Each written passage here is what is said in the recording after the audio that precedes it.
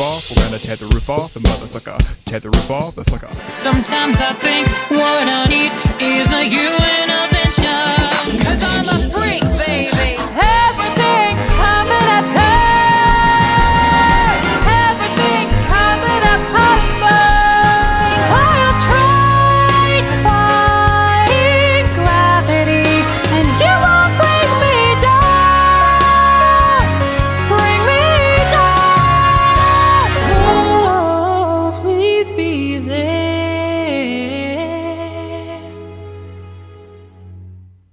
Still in love with me.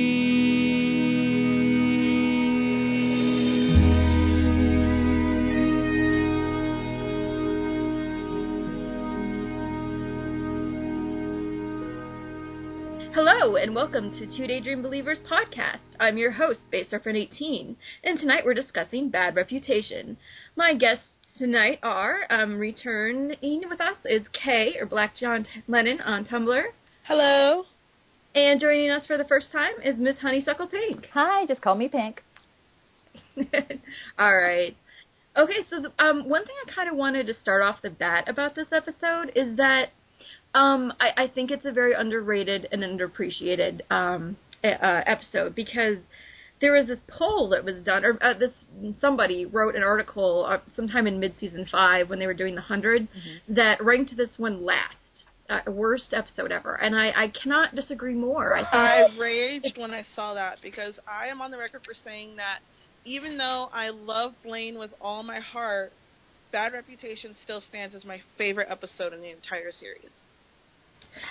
And you want to go ahead and talk about why, Kay? You know what? One of my favorite things about Glee, I mean, yes, I ship Klaine, yes, I ship Sam Sadie's, and I love all of that, and I love getting interaction, but the thing about Glee, and especially in season 1, that made me stick around was interaction between the kids. You know, anything that makes them feel like real and like teenagers, and also anything that gives the ensemble something to do. So, like, when I think about my favorite episodes, Silly Love Songs comes up in there, Guilty Pleasures is in there, because those are episodes where there's not just one story and we're not just focusing on one or two characters.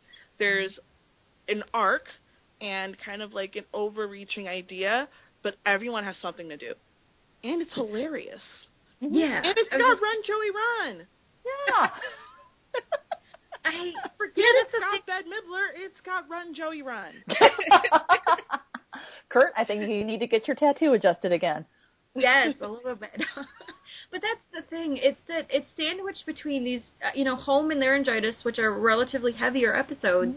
And this is just, there's so many funny things in it. And, like, we'll get to the Kurt stuff in a second, but there's the Run, Joey, Run, which is arguably one of the best, funniest musical moments that they've ever done. There's, like, Will and Emma, and where she's like, "You're a slut, Will, you're a slut." And just so many little things in this whole episode that are just really funny, and I feel like, I don't know if people are taking it too seriously or just looking at the bad songs and rolling their eyes, but there are some really great moments in this episode. Absolutely. And it's, I'll talk about the stuff that, I love about the episode, obviously, versus a bunch of other stuff. But one of the things that I really loved was just, again, that camaraderie, that little bit of crackiness, that Glee crack that we always just love, because it's just the ridiculousness of it all. And watching it in hindsight's 2020, after seeing the entire series, seeing so many little parallels and little clues of, it's not surprising now, Sue's Hurt Locker, knowing, how did Sue get all that stuff? How did she end up in a dream sequence? And it goes back to, I bribed Will's landlord to put baby monitors under all his furniture. Well, it does not surprise me now. Sorry. No, that's okay. I get, it's like I said, I was telling you before, I have a page full of absolutely random notes that are just kind of a little bit everywhere. But, again, Will finds an excuse to rap again. And he does. I kind of loved it. Yeah, actually, I know. And the thing is, I say, damn it, I hate Will, but I love Matt Morrison.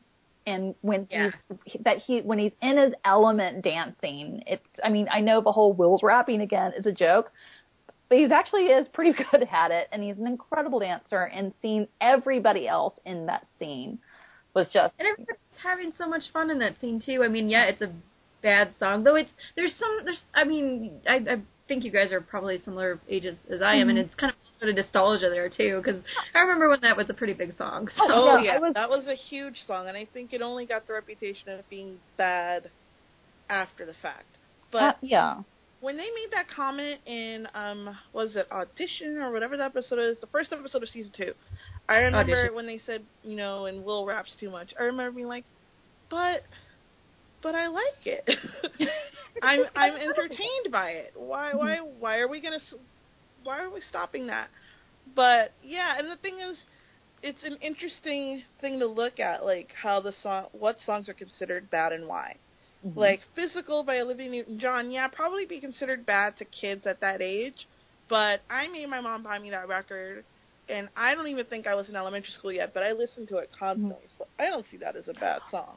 Oh, me too. I think a little bit older than UK, because I was in elementary school when Physical came out. I actually had like a little bitty sweatsuit, I think it was 9, that said, let's get physical. I did a little, talent show routine to it, which I basically was a little mini Sue Sylvester, when I was 9. But I remember that song. I remember Ice Ice Baby. That was the routine we did on my cheerleading squad.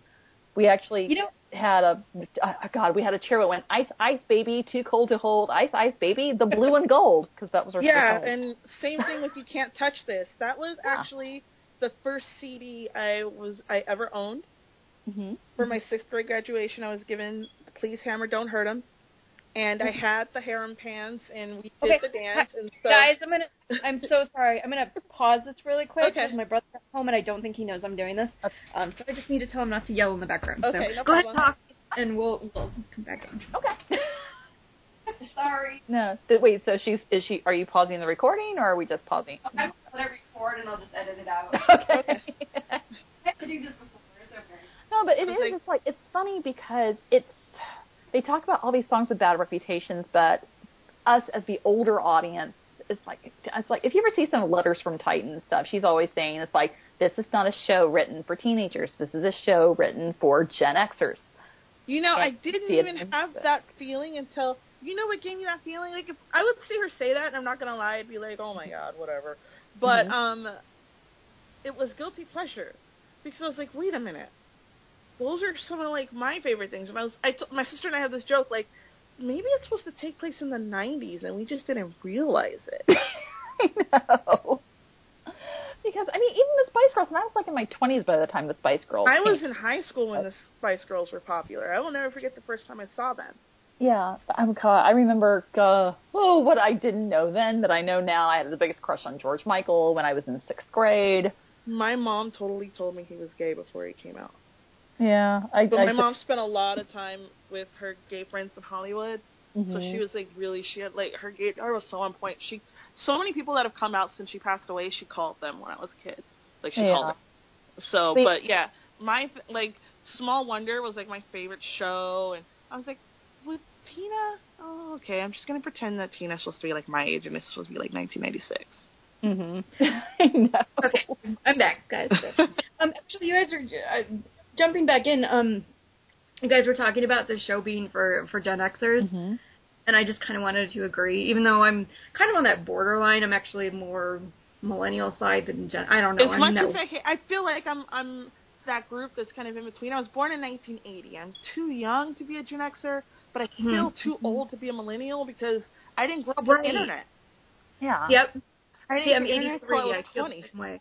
See, okay, I was born in 73, so yeah, I'm totally Gen X. So. I graduated from college the year of the internet. Okay. I think 1995 is when the World Wide Web was a thing. So yeah, the year I graduated from college, and then my university got email the year after I graduated. Yeah, we got email in my high school in 97, and that was my senior year. That I was like, oh, I have to put this disc in, and if you pick up the phone, I can't use it. I remember that. I remember those. But I was in middle school. And, yep, it was like, don't do this or it'll charge your parents or whatever. And, But it's interesting because Glee feels both new and old at the same time. Yeah, it does. And that's why I think that contributed to why the fandom has such a wide range of ages, even though sometimes it makes me feel old. Yeah. Yeah. You know, like when there's certain things that fandom doesn't get, and I'm like, oh my God, it's because you weren't born when this, to understand the reference. And this is what I kind of, sorry to interrupt. No, go ahead. One of the things that I think about, and looking at the front 13 versus the back 9, is that if you really look at it, Will, Terry, that whole cohort, that's supposed to be, I think that's why there was so much focus more on the faculty and on Will in the front 13, was because, think of the timing, Will is basically a Gen Xer. Yep. And then they wasn't put he more graduating class 93 or something like that? Which is interesting because Matthew Morrison was born in 1979. So he's playing a character significantly older than him. Yeah. Interesting. Yeah. Which is really interesting when you think that Corey and Mark are both like 82. Yeah. So and Harry. Really close. Yeah. And Harry. Even though Harry was the youngest out of all of them. Mm-hmm. Crazy. Yeah. Anyway, back to the episode though. I do think it's interesting. I think all of these musical numbers are from the 80s, aren't they? Because totally for MC Hammer. Yeah, and Run Joey Run is in the 70s. I don't know. A song that I was not familiar with until this episode. It's rare that there's a song they do that I'm like, what is that? It kind of reminded me of the Homecoming Queen's Got a Gun, though. I think I remember that. The other Julie Brown. Yes. Oh my God. Oh boy. Oh God. Was anyone else expecting them to actually do the song called Bad Reputation? I think it's rare for Glee to have an episode you mean where there's a song with that name. Bad Reputation. Yeah. Maybe it's too closely tied to Freaks and Geeks, which also takes place in McKinley High. But I didn't know that. Oh, I forgot that. Oh my gosh.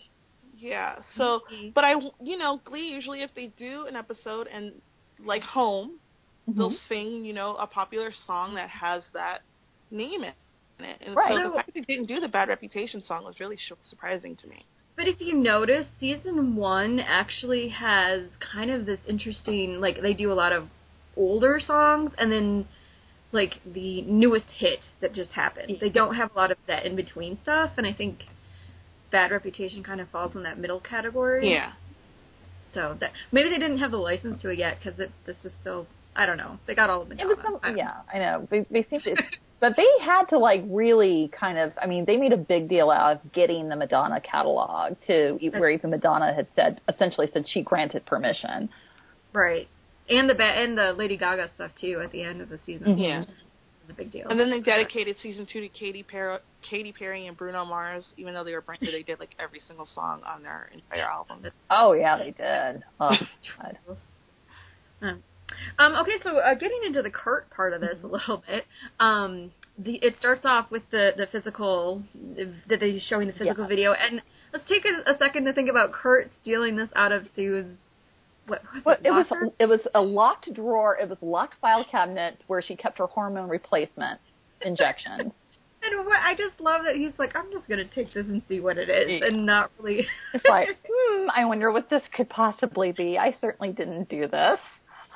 And then, of course, he has to go get Mercedes. I'm sure I can almost see this trickle effect where Mercedes came in, and he's like, you have to see this. Yeah. And then Tina already came in, you have to see this. Yeah, and then Jesse comes in with Finn and Rachel. So here's what I found very interesting. I hate taking away from the Kurt for a moment, but you see Finn and Jesse and Rachel as a couple all coming in together. There's no animosity, there's no strife. And at the beginning of this episode, Jesse feels very much like part of the New Directions. He does. They're somewhat new. He does the whole episode, too. And then, but by the end, and we can talk about more when we talk more about Run Joey, Run Rachel, but then by the end, Jesse is so hurt that that's where you start seeing the split off. That eventually ends with Funk. But that's kind of where it pinpoints, was like Run Joey Run was kind of the beginning of the end for Rachel and Jesse part 1. Yeah. I never thought of it that way, but that's pretty cool. Yeah. Oh, and Kurt's shoes are not Cheerios regulation. Just pointing that out. I think he's wearing red and black Nikes, right? Mm-hmm. Yeah, they are not the normal. Yeah, if you look at his shoes, in fact, I'm looking at the still now. They are not Cheerios regulation. No, they're Sue not. would have his head. Except for that it's Kurt, and he really would. As this episode goes on, but anyway. Can I just tell you how surprised I was the first time I noticed that? I was like, oh my god, Kurt Hummel owns a pair of Nike Dunks. That is really weird when you think about it. But in a way, it's kind of like his hippo brooch, you know? It's like he had his Dalton, even in his Dalton blazer, he found a way to accessorize. Even in the Cheerios uniform, Kurt Hummel finds a way. True. He finds a way to stand out. So, you know what? He's not. Now that I think of it, he's not in his Cheerio uniform for Ice Ice Baby. No, he's not. Or even in the planning stages of it. Yeah, interesting. And he's wearing this kind of skirt-ish thing. I can't really tell because he's wearing pants too, but there's it's a kilt over pants. Kilt over pants. Okay. So that's why I was so surprised at the reaction to Bert's reaction to him wearing the kilt to prom, because I was like, but he's worn one before. But maybe I'm not. Maybe it's. I think it might have, and that with the prom queen stuff might have just been like, I'm worried about you getting bullied, or the writers hadn't thought that far ahead. I don't know. Who knows? Well, he may have just been wearing tight pants, and it could have been one of those things where he had the kilt in his car and he put it on when he got to school. Yeah, true. Like when he got whole form-fitting knee-length sweaters. But he doesn't matter. Or the corset to, what was it? Was it Knockafellas when he's like, and he wore a corset to lunch or whatever it was? Yeah. Yeah. As far as we never saw that, but. He's got some courses, actually. Oh boy.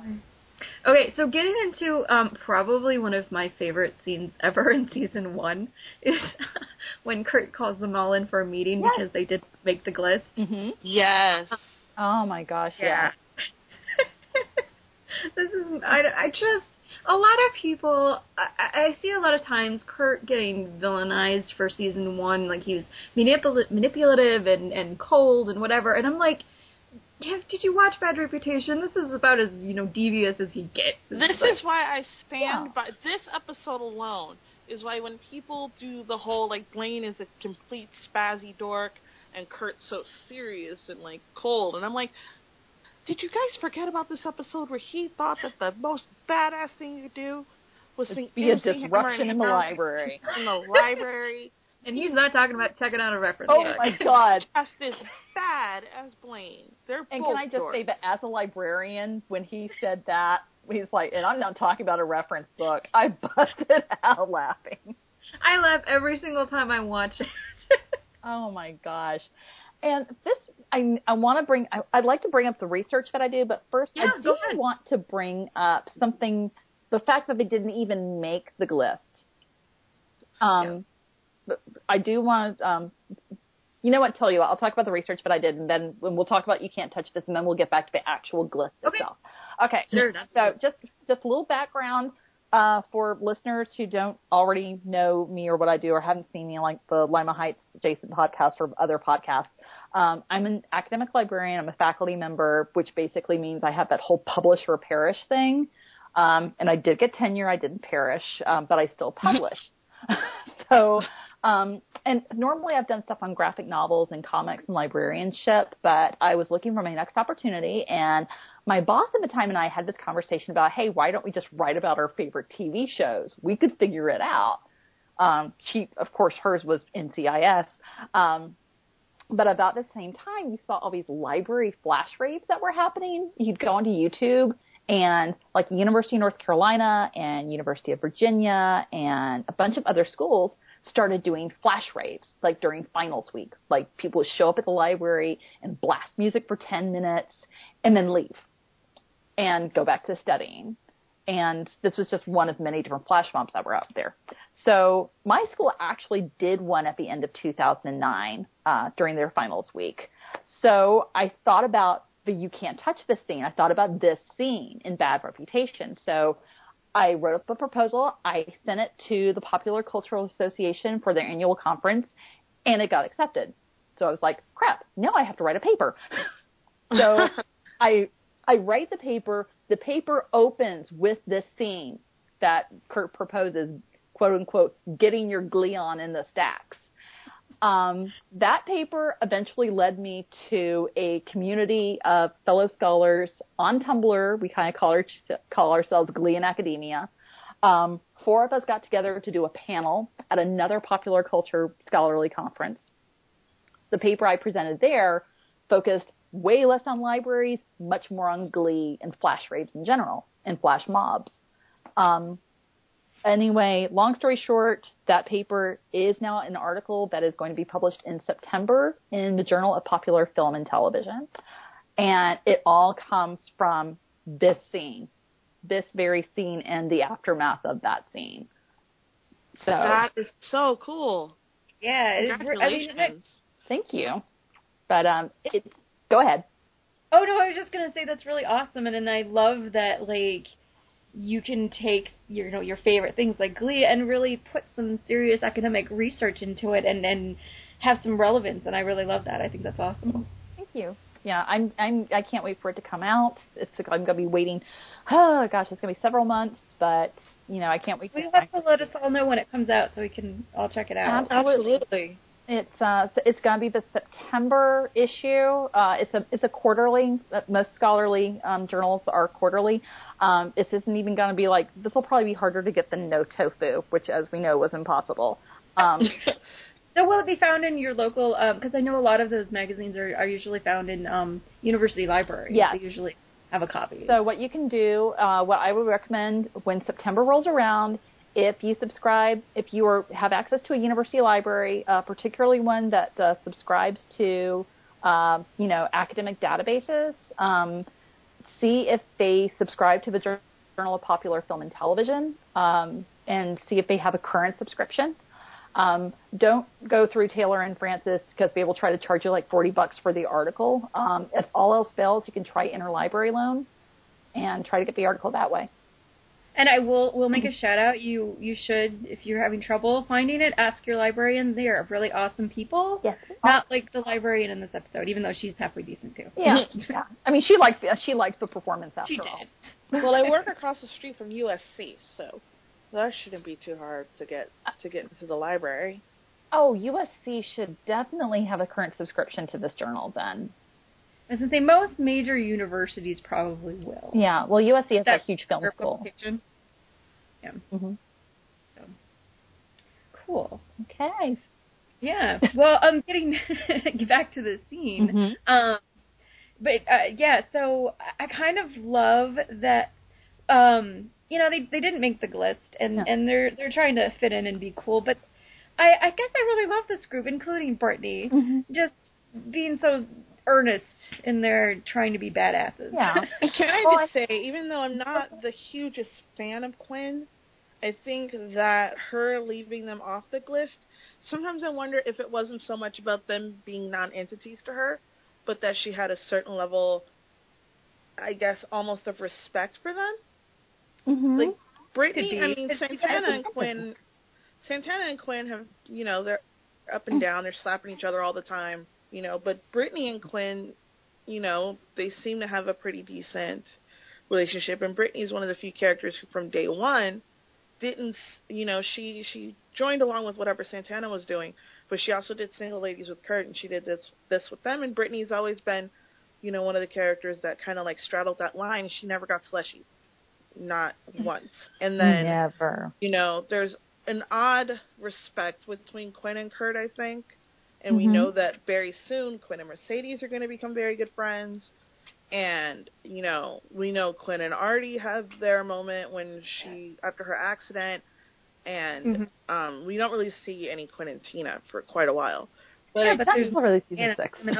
Either. I do wonder if Quinn leaving them off the Glist wasn't because they're so unpopular to her, but because she didn't even, everyone else that was on the Glist was on there for a reason. Yeah. Exactly. Well, one of the things I looked at, because I, as I was saying, I froze the Glist about the time that Figgins had it, and then I got the numbers for Matt and Rachel at the very end. And of course, poor Matt just gets like 5 points. from Matt Rushford. He always gets left behind. But looking at the names, there were a few things. Number one, most, if not all of these people are in Quinn's social circle. So Santana, Brittany are both Cheerios, Puck, Finn, Mike, and Matt were all on the football team. Jesse, I'm just going to say that Quinn probably looked at Jesse and went, he's probably been around the block a few times. Yeah. So, and Jesse was a hottie of Vocal Adrenaline, so she probably brought that in. What was Jesse's, where was he on the list? Because I wonder if that's another way to stick it to fifth. He was fifth. He was, he had a plus 29 to Brittany's plus 35. Oh, wow. So the fact that Rachel had a negative was that Quinn, and this is the moment I looked at this entire list and went, okay, it is obvious that Quinn did this. Because Quinn put herself at the top because a bad reputation is better than none at all. She put Rachel at the very bottom.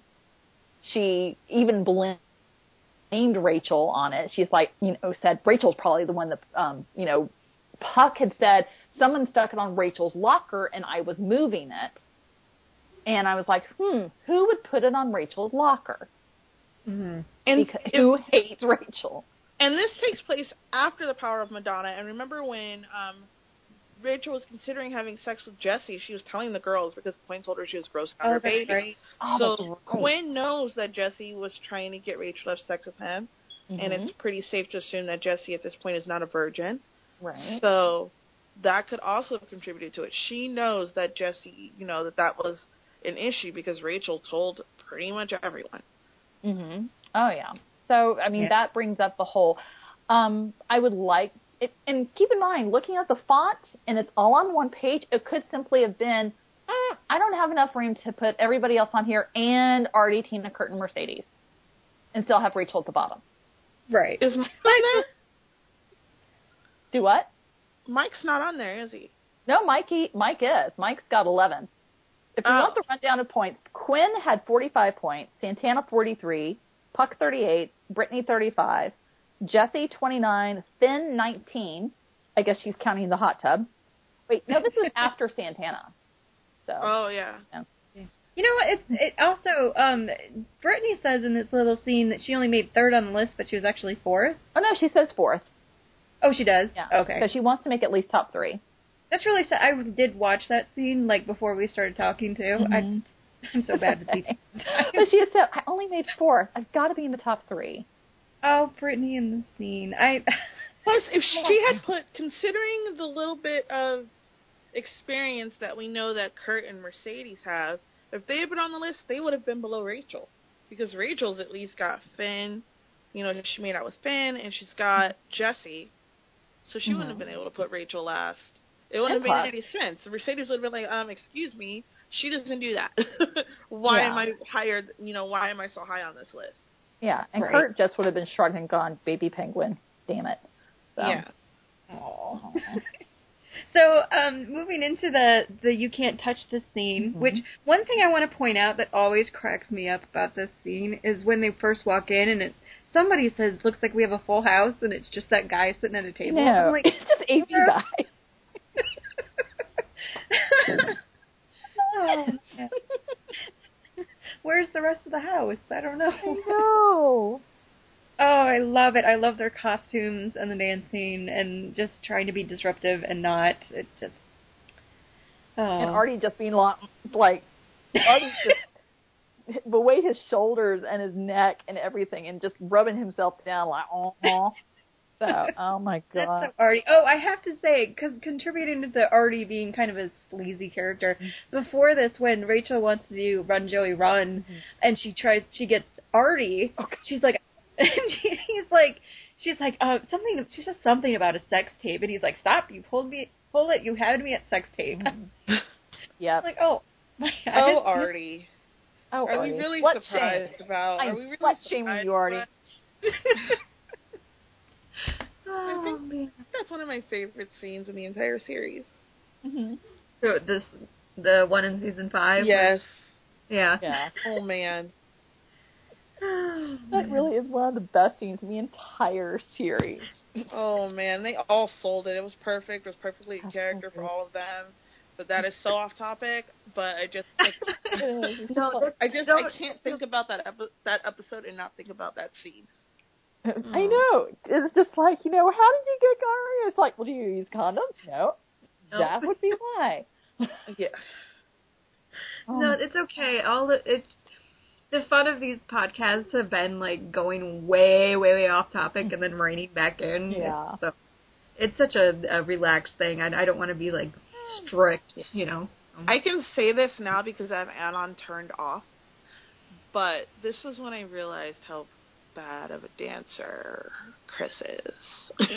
Yeah. I was like, oh, wow. Ouch. But, it's adorable to me. It's adorable Well, to me. It's not his strong point. And I mean, as a very big Kurt fan, He's not that bad. I mean, he's not been bad. I'm gonna get hate mail for even bringing this up, but when Santana goes off on him in season 6 and says that he basically has only 3 dance moves, he does. Yeah. I mean, that's kind of. He's got that voice and that vocal range. He's an amazing actor, and then he grew 3 feet and became like, you can't have it all. Yeah. Yeah. Kids gotta have it all. I'm pretty sure that's why Brittany is in the scenes, because I mean, and Amber obviously is shown to be a great dancer. Yeah. So, I mean, yeah, everybody has their strengths and weaknesses, and it's really endearing. I mean, just this whole little sequence is just sweet in a ridiculous way. Yeah, and this is the period where I just thought everything Kurt did was so just, I don't want to say adorable, feels condescending, but I spent a lot of time watching Kurt and just going, aww. Oh. And so that was like one of those moments where I was just like, oh, he's really bad at this. Oh. I will say this for Chris, though. I think there's certain types of dancing. I mean, it depends on the song, it depends on the kind of the movement. There are some of those people that, I could probably see him do well in, like, ballroom. Oh, yeah. He did really well with the little bit of dancing he did in La Jazz Hot. Yeah. But hip-hop's not for everybody. Yeah, it's not. Yeah. No. I was impressed with some Jonathan Groff's moves in Ice Ice Baby. Yeah, that was surprising, yeah. I was like, damn. I love at the end of this when they all do their little, like, tough faces at the end. Mm-hmm. And they cross their arms and they're like, yeah, we just did that. Mm-hmm. We're so dope. We're so gangster. Yeah. That was so cute. I'm so happy that the librarian came out of it with I thought that was great and not, like, yelled at them or anything, because as I was talking about earlier before we started, my mom's a librarian, and the first time she watched this, she was so, like, they're going to do that awful stereotype of librarians being old pissants, aren't they? And I'm like, just watch, and she was very thankful that they didn't go that route. Yeah. So. The thing with them dancing in the library is it's become kind of this inside joke between me and my sister, because she just, every time we watch, like, the Jukebox or something, and there's always all these musical numbers where they're in the library, and she's like, if I went to McKinley, I would be so pissed. I would report them, because every time I try to go to the library and study for my finals, here comes the freaking Glee Club, dancing my way through there, and you can't get any work done in this library. Oh, my God. And I'm like, no one's getting any work done anyway. McKinley's kind of a crap school. That's the whole point. She's like, no. Some of the students care, and they would like to be able to study for their finals without the Glee Club dancing their way through there. Oh, gosh. Yeah. It's probably right. Well, it's also, back to going off on a tangent, in season 5 when they did Girls and Boys on Film and they did Shouts, the librarian, again, was complicit, because the librarian, even though she is technically shushing them, she's shushing them in rhythm. She's shushing them when they do that, a little bit softer now, a little softer. She's hopping. She's hopping with Blaine and Brittany. She's like, I love it. Okay, y'all got to be quiet now and go over to the cafeteria and you be louder, but, I love that number so much. 4 years, they're now used to it, too. I mean. Oh, yeah. But, oh, shoot, what was I going to say about... Michael, want to be starting something that ended up in the library. He knocked a bunch of, I'm trying to... No, he didn't knock books off the shelf. That was Finn during some number. Blaine would not be disrespectful enough to knock books off the No, shelf. Blaine would never. No. Wasn't that Madonna during Open Your Heart, and he starts out in the library, starts, like, knocking. Yeah, put those books back. I feel terrible for the student workers going to have to shelve all those things later. Right? You know what I always think about? This is really, really off topic. When you know that scene where they do the confetti with Sue, and I'm like, somebody has to clean that up after every take. I know, God. Oh my goodness, that poor person. I know.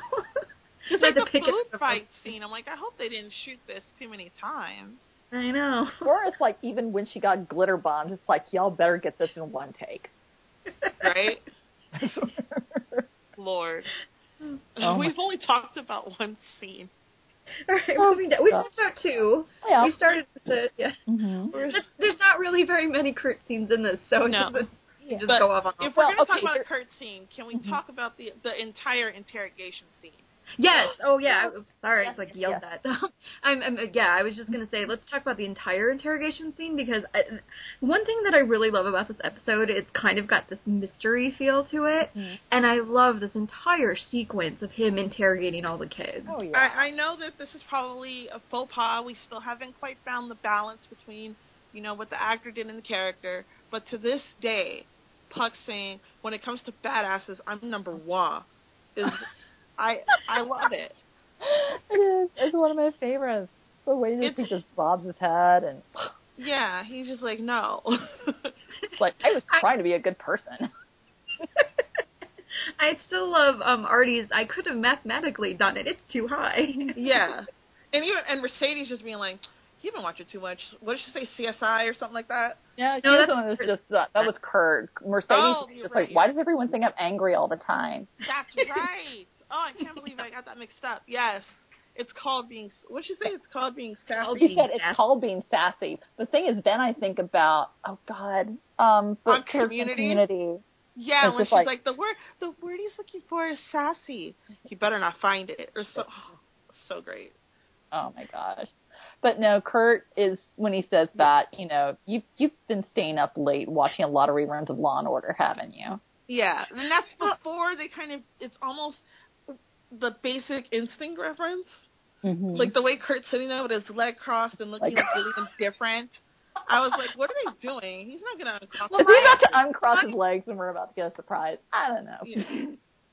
My take is a little bit like all of these other people, well, I guess Mercedes really isn't involved, but most of these other people being interrogated could have possibly, been involved. And Kurt is like the last person. And, at this point, it just looks like Kurt's about as done as well as he's like, really, you're seriously interrogating me for this? I'm trying to be a badass, and obviously it's not working. Oh, gosh. One of the things that I can't help but think, though, when I see that scene is someone had done a beautiful, it gets angsty, someone had done a beautiful angsty reaction comic to that. I can't remember who it was. It was this really beautiful kind of anime thing, and where he's just like, let me guess, you've been staying up late watching a lot of reruns of Law and Order. And then it's this little, like, how would you know? And then there's this little flashback to, like, young Kurt. And, like, Bert's watching Law and Order reruns, and I think it's implied that it was after his mom had passed away. And oh, my gosh. What? This fandom can take anything and make it sad. Oh.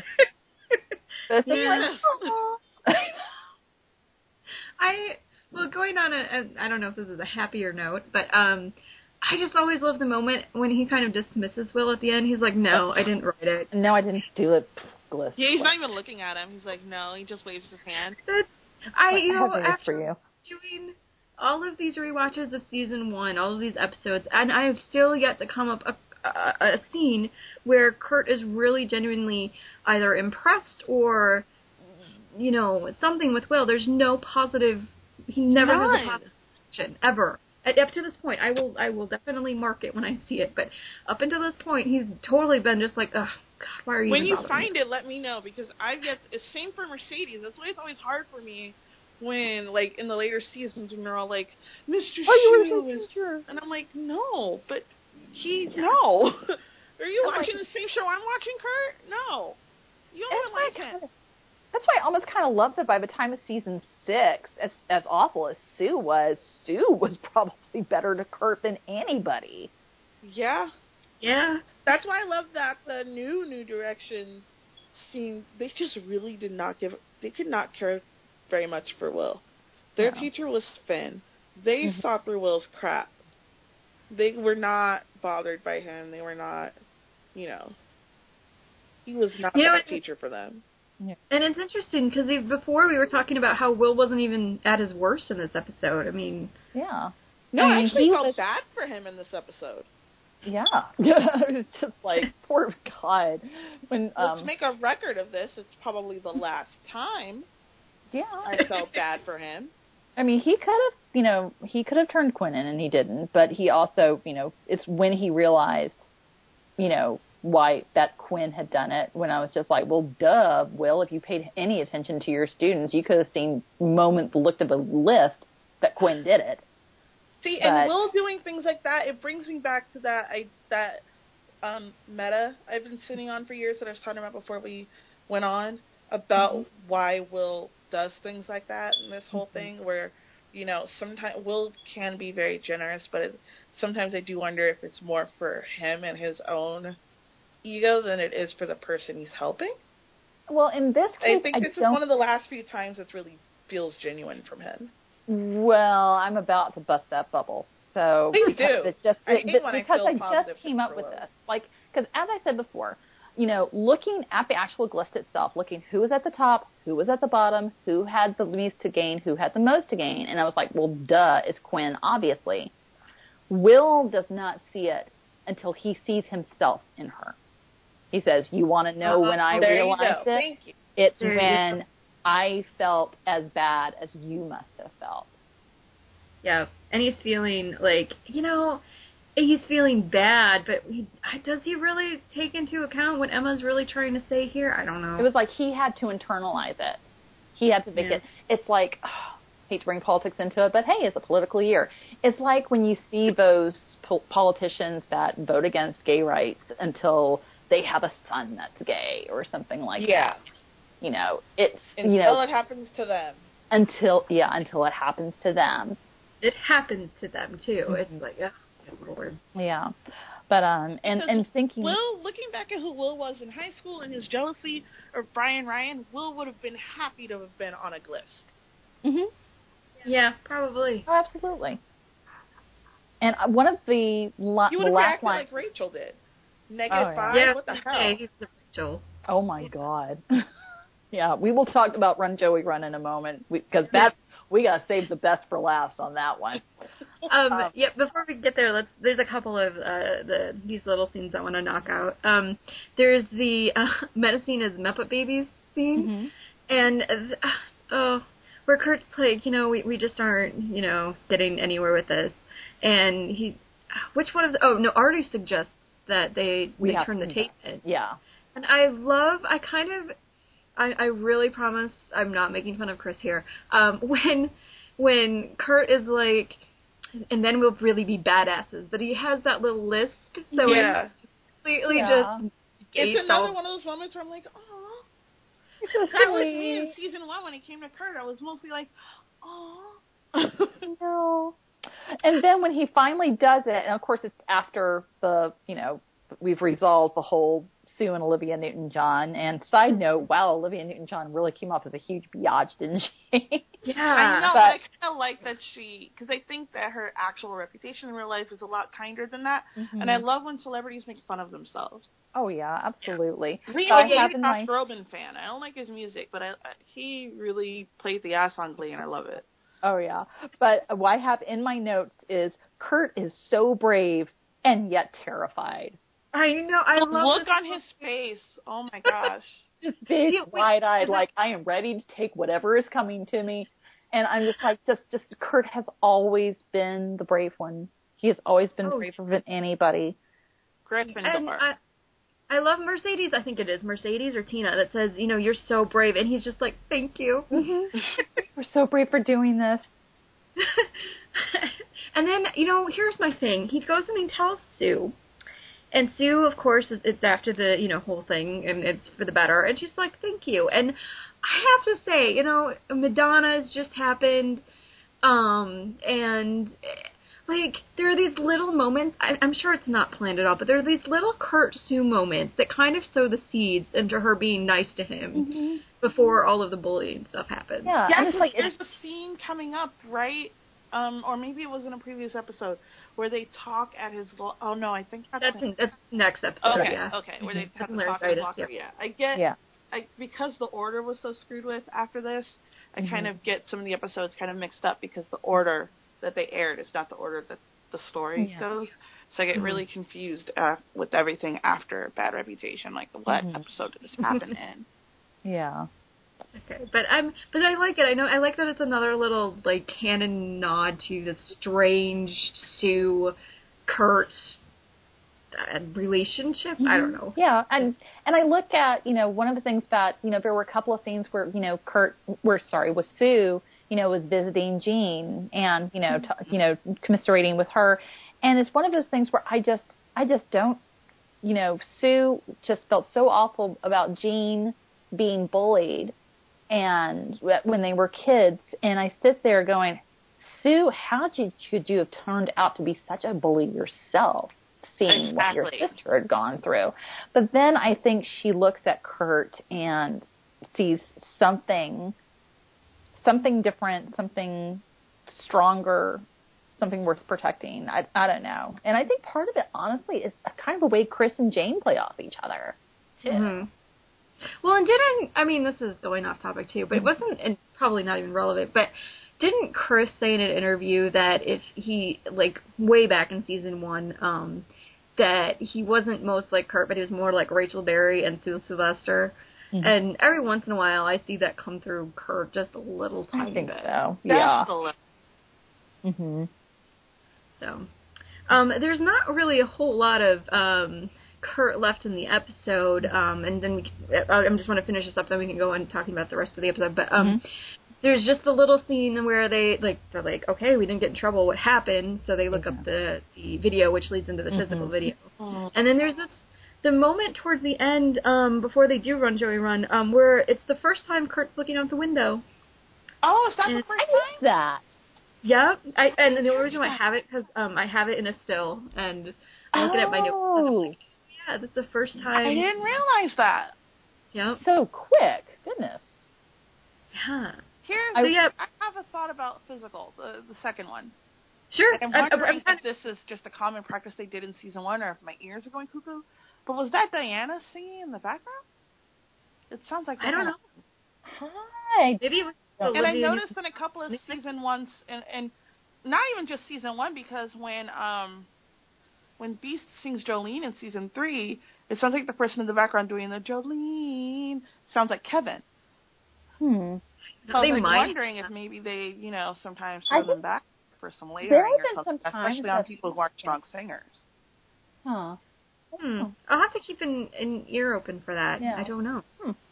Interesting. So there's sometimes I can't even tell. Like, I'll be listening to a track and I'm like, is that Blaine or Sam? How is it that I don't know the difference? When all the guys sing together, like Man in the Mirror, there are points where I can't tell Finn, Puck, or Sam, and then later on Ryder and Sam.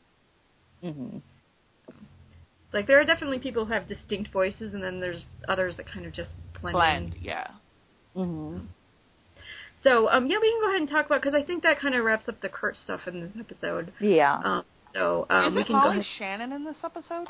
Yes. She is. Oh my God, I had that down. I wish we had more Brenda Castle. How did we get Molly Shannon? I know she's in 2 episodes. I don't remember the other one, but every time I see her, I kind of forget that she did a cameo. I'm like, she is such a relatively big name, or do people not know her from SNL? I don't know, but like, I'm like, how, they got her to do this, and yet she's relatively, you kind of just blink and miss it in a little bit. Yeah. So. Is she one of the first big stunt castings? This is before Neil Patrick Harris. I think so. I remember it's a big deal. Sure. I remember hearing it's just like, Molly Shannon's going to guest on Glee, and I was like, oh, okay.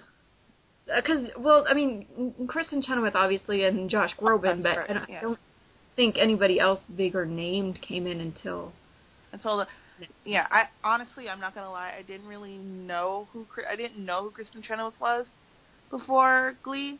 Like, I'd heard the name and I knew of Wicked, but I'm all the way over here. Did you ever? The West Coast, so. No, I was the same, because the thing is, and this is why kind of Home was my first episode, and was always I had been a huge musical theater fan, but I had like fallen off it after over 20 years. And so I was the same. I'd heard the name Kristen Chenoweth. I knew I knew that she was mainly known for Broadway, but I knew her from like The West Wing and Pushing Daisies. I was just going to say, I actually didn't know her from Broadway at all, because I'm really bad about Broadway. But I did know her from Pushing Daisies, and I was like, oh yeah, that's the girl from Pushing Daisies. That's like I knew more like old Broadway stuff that my mom had, like the vinyl of the records and stuff.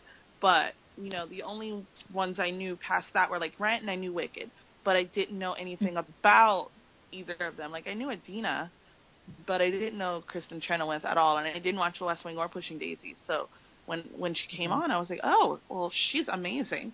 But I didn't. I didn't even know Adina. Who she was. Yeah, I didn't know Adina. Yeah, I knew Adina from Enchanted. Rent. I was like, oh. I knew Adina because I think the movie version of Rent came out around the same time. Mm-hmm. I don't know. And I knew a lot about Rent because I went to a performing arts high school in the 90s, so Rent was kind of like a big thing, for a lot of the kids at my school. But yeah, I had no idea. I only knew Adina from Enchanted. I knew her from a Disney movie. Oh yeah, I forgot about that. So for me, like the first big stunt casting was Molly Shannon, because that was someone I'm like, well, everyone would know her from SNL and Mary Catherine Gallagher, because she has some really famous characters from there. And then of course Neil Patrick Harris. Yeah. Mm-hmm. So yeah, let's talk about some of this ending stuff with the Run. You guys want to talk about Run Joey Run? Of course. How did she get Sandy? Okay, how was she able to have Artie directing and Santana and Brittany in the background? And because they had to have done that on the same scene. I give Santana credit. I think Santana is smarter than she lets on sometimes. I'm sure that she knew this whole thing was going to be ridiculous on Rachel's part. I think about to say the exact same thing. Santana was in it for the shade. Like, she knew this was a hot mess, and she wanted, Santana was in it 100% for the shade of it all. Now, do you think that Rachel got all three boys to play every part, all of the parts? I mean, the whole thing? Because, I mean... It's possible. I mean, she would have had to have gotten Jesse and Finn all to come to her bedroom also. Jesse wouldn't have been a problem. Finn probably would have been... See, and wouldn't they have... Well, I guess they aren't the brightest three bulbs in the box, but I'm like, wouldn't they guess something was up then? I mean, like, why don't you want me to record the other half of the section? Oh, we don't need that. Yeah. Yeah, I figured you probably had them all, they all thought they were the only guy in the video, which means she shot the video, her and Artie did the video 3 times. Yeah. And also asking Sandy to come back and do, Angry Dad again and again. Didn't we already do this last night? Well, no, I'm sure he loved that. So I'm sure Sandy just loved being a cut up. And I'm sure Brittany, this was probably one of the beginnings of Brittany getting that inspiration for her heavenly wedding. Oh, yeah. Brittany probably thought she was an angel. What kills me is that Artie, being the, film person that he is, and Rachel being Rachel, that they could not find a more convincing substance than ketchup. They were probably in a hurry. I don't know. I was like, that is like Heinz ketchup. They just squirted it on their shirt. You know what? My favorite. Well, I think my favorite. Artie do black and white. He probably forgot that this was ketchup. Probably would have made more convincing blood if they had shot in black and white. Yeah, that's true. Yeah, but in color, it's just ketchup. Yeah. I love Artie trying to do all, because it was Artie's idea and Rachel just went with it. All of the like squares in it and all the weird like amateur director. The bad PowerPoint Photoshop. When she's in the hallway singing with her crazy eyes and people just keep passing. Like, why did they do this while classes were changing over? Oh, man. Yeah. I'm surprised nobody jumped in, you know? Like, or she probably yelled at them if they did. Oh my god. Oh, That she is probably just- would have. But Artie probably directors. Just keep going. Just keep going. Yeah, they slammed you into the locker. Just keep going. Focus. Top 10, one of the funniest things. Like, it's so quick, but it's hilarious. It is so funny. I thought you were. Oh, I thought you were going to tell me what it was, and then it's like, oh, you're talking about the locker hallway. Oh, Yes, Okay. that sorry, bit I at thought the the locker. same thing.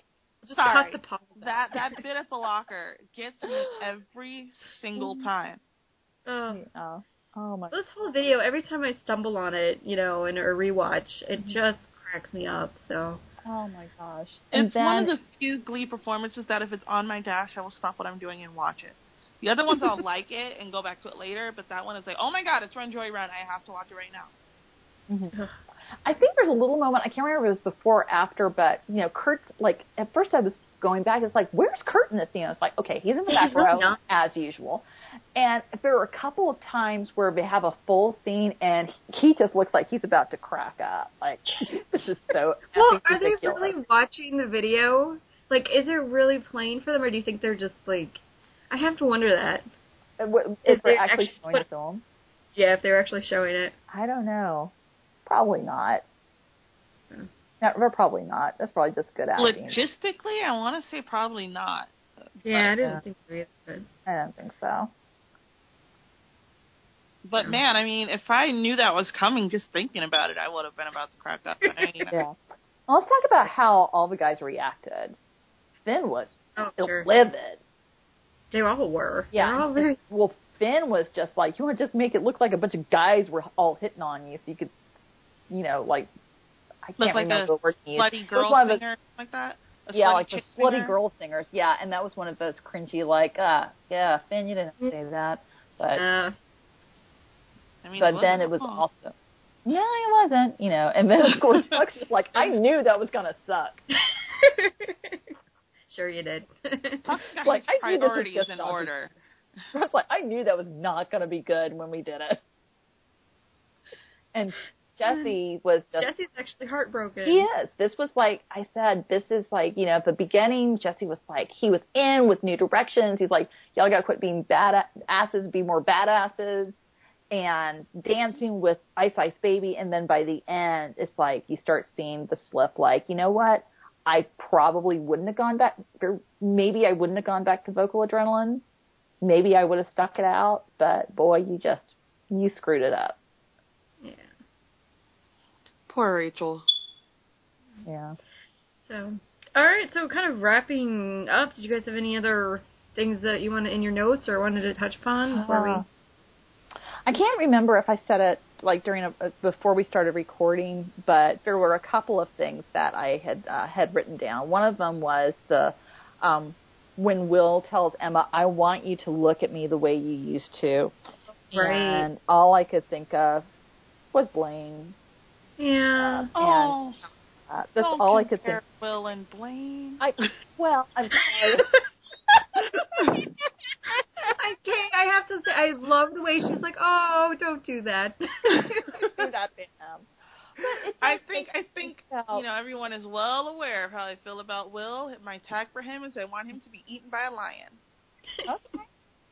I was okay. So let me just say But that I get what you're saying. I'm just teasing. Yeah, and it makes you realize that, you know, in season 6, nobody's really looking at each other the way that they used to. But that's because you aren't always going to be that person. That's why you grow, and you know that's. I mean, you know, Emma was looking at Will that way because she didn't really know him or have. Yeah.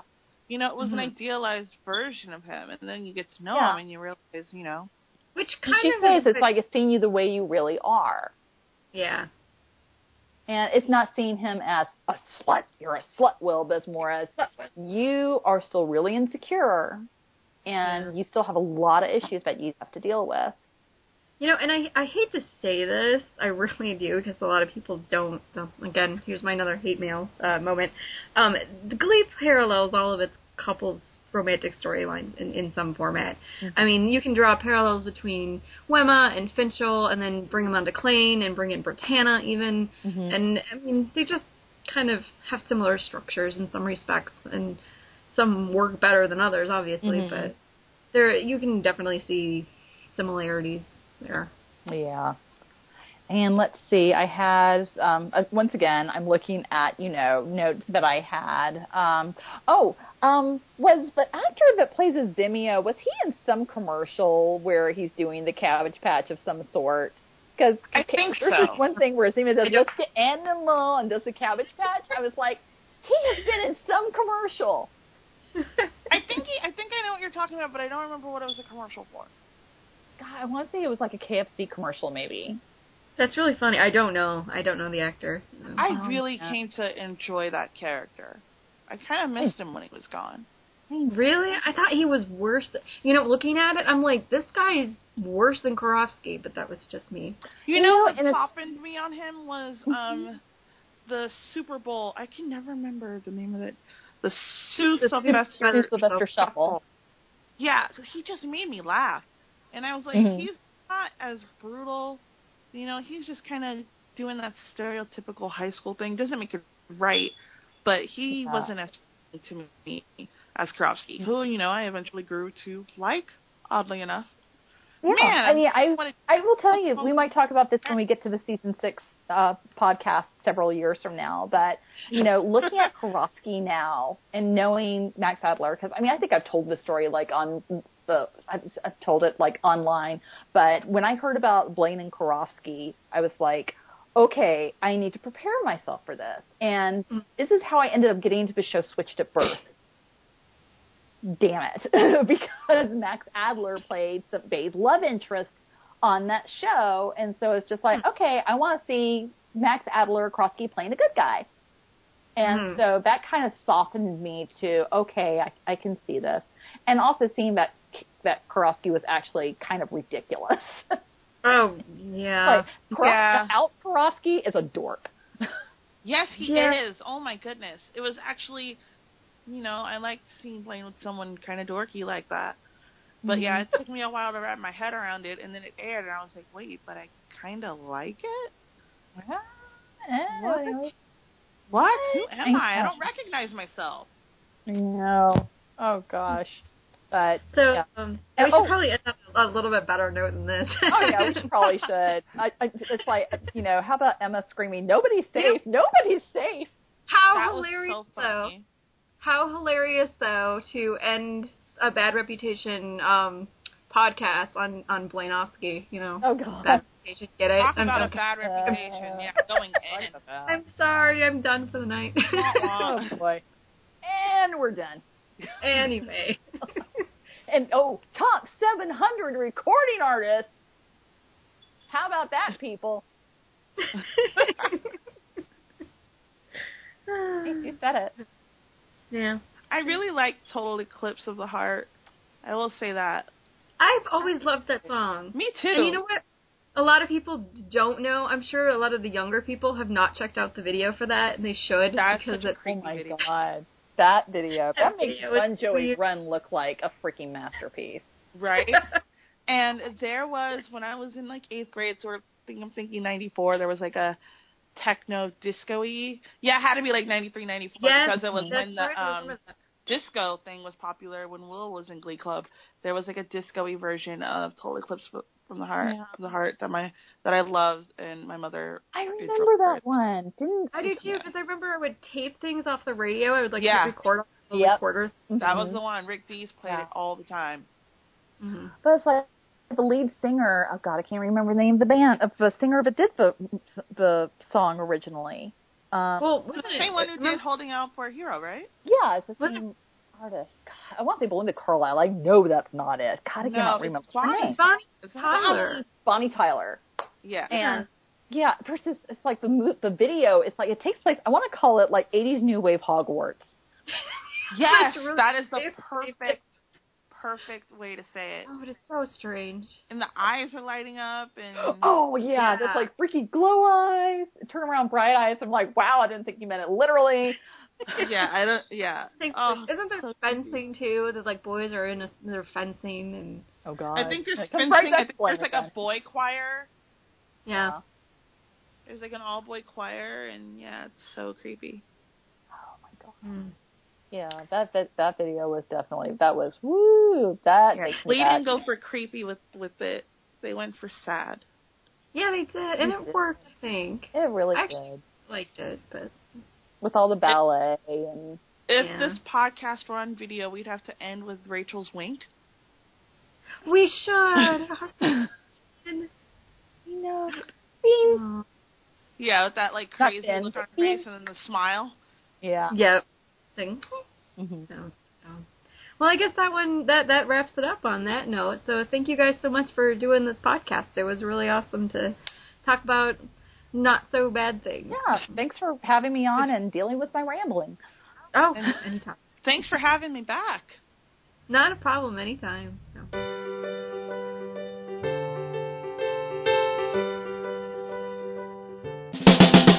Roof off, we're gonna tear the roof off, the mother sucker.